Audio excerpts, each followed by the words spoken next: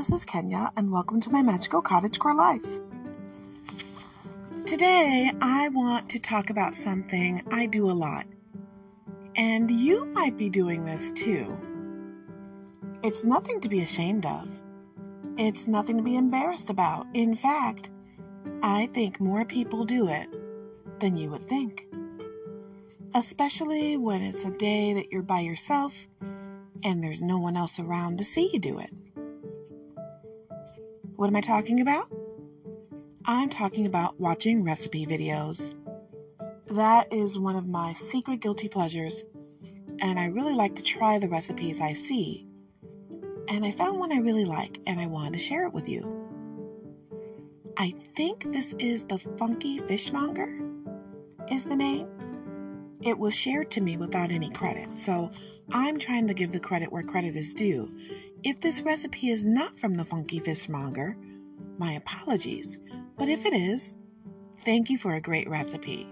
Now, for the rest of us, open up your big book of stuff and turn to the section on dip. Because today, we're going to talk about a really fun, fishy onion dip. Let's get started.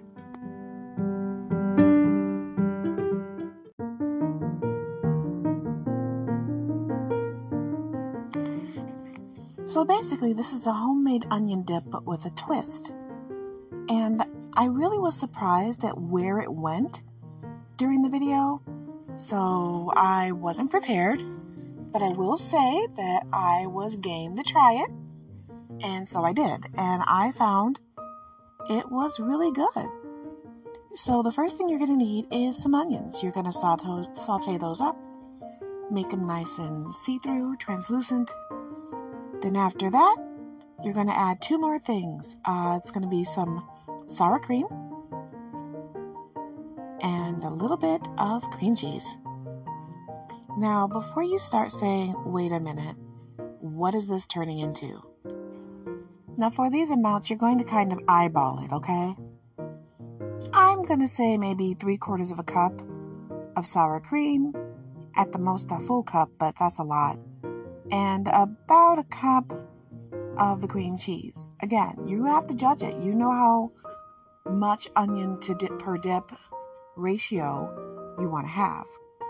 And when he made this, it looks so good. But there's a couple other things you're going to need too.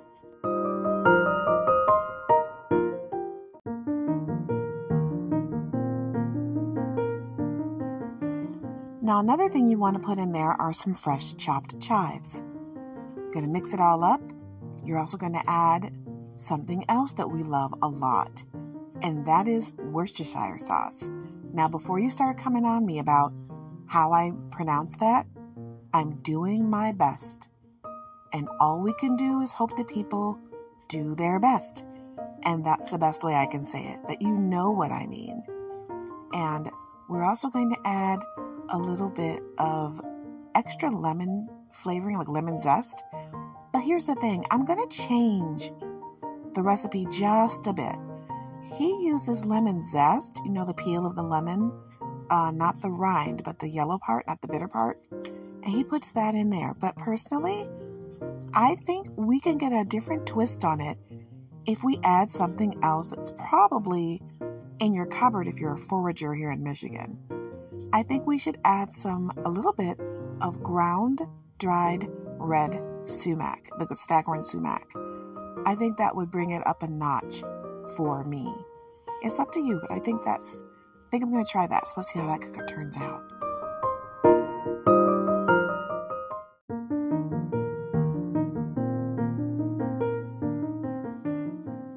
Now, in the recipe that we see, they are adding flaked trout, smoked flaked trout. And in case you don't follow me on my other social media, under my various names, you might not know this, but if you do, you know my husband loves to fish. So I promise you, we have smoked trout here, as well as other smoked fish. But we're going to stick true to the recipe and try the smoked trout.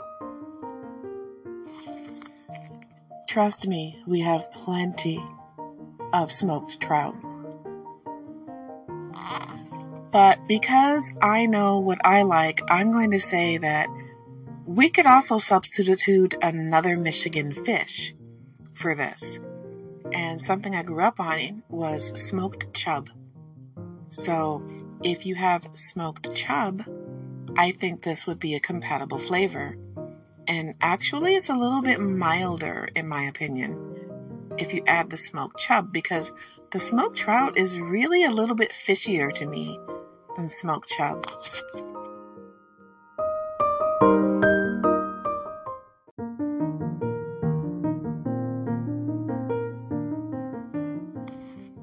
Now, I know that in the recipe that they gave us, they said almost any smoked fish would be fine, or any smoked fish would be fine for this recipe. I want to caution you there, and the reason I'm saying this is because all fish is not alike. And if you use smoked salmon in this dip, it's going to be significantly different in flavor, vastly different in flavor, than if you use something like a smoked herring. Two different flavor profiles to a point.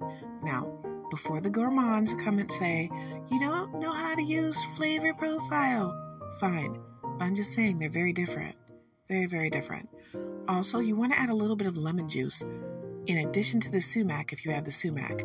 Why? Because you need to. It's part of the recipe. It also gives it a little bit of flavor because you've got your fats and now you need to have your acids. So it's always good to do that. Another thing, you're going to chop up your smoked fish in a way that every time you get a little scoop of the dip, you'll get some of it. So don't be afraid to use that chopper. Also, and I keep saying also, I shouldn't keep doing that, but one of the things I want to point out is this recipe needs parsley. So chop up some parsley, but you don't have to if you don't like parsley. This is your time to shine. This is your time to shine. If you have something else you like to add, if you wanted to have a little bite, add a little bit of savory if you've got fresh savory, and that will be amazing.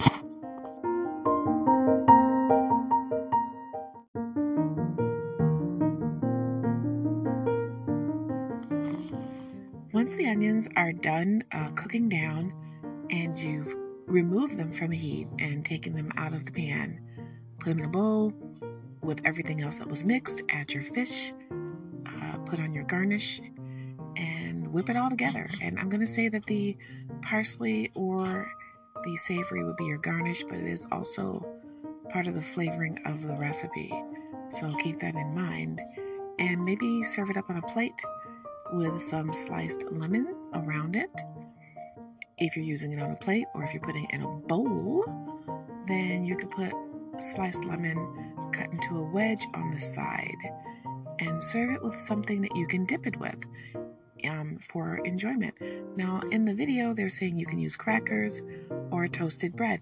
I think that's wonderful. But you know what else you could use with this too? To make it just a little bit different, because I want to give you some other options. There is no reason that you couldn't use this with a really good cracker, but not a cracker. What am I talking about? Right? Well, it could be used with a cracker, but why not serve it with a really good cooked biscuit? A really good biscuit is going to work with this, and it'll be a little bit more filling. The thing is, you want the biscuit to be incredibly thin, but not as thin as a cracker. Why am I saying this? Because some of us like biscuits. I mean, we just do.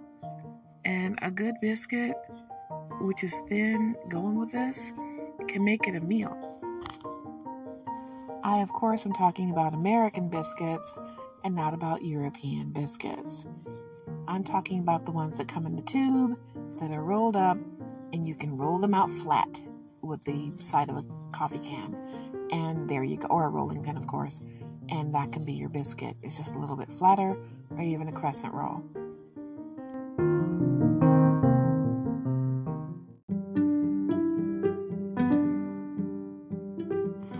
Now, for those who may be horrified at the thought of putting this kind of dip on a biscuit, understand that I'm offering a way so that it can feed more people and they can get more full quickly in your home, because I don't think I would serve this per se at a party as much as I would in my house. And if that's the case, I want everybody to get full from what I'm serving. The fish is such a good protein and it's good for you. And with the onions and the herbs and the lemon, it just brings everything together. So I definitely want them to get full from this, because I don't want to have to cook a second entree if I'm serving this dip. I really don't. Maybe some sides. I don't want to serve another entree. And even though they're saying it's a dip, to me, the addition of fish makes it more of an entree. You can argue with me all day. That's fine. Sometimes I have disagreements with my friends, and we're friends, right? I also probably would have added some cracked pepper, but that's because I like pepper. So, I'm a little weird like that. On the side, I'd probably offer some candied ginger, but that's just me. You have to, give me a little bit of space here to be myself. That's something I really like. I like dipping candied ginger into whipped sour cream. I'm a little different, definitely. I hope you enjoy this. Please go check out The Funky Fishmonger. We want to give you props if you are listening to this, which I'm just a little podcast. I doubt that this person, that he'll ever listen to the video being talked about on this podcast and my adaptation to the recipe. But just in case you do, thank you for a wonderful recipe, and I hope you'll try my version just to tell me what you think. And I look forward to seeing you here and maybe the Funky Fishmonger next time on my Magical Cottagecore Life.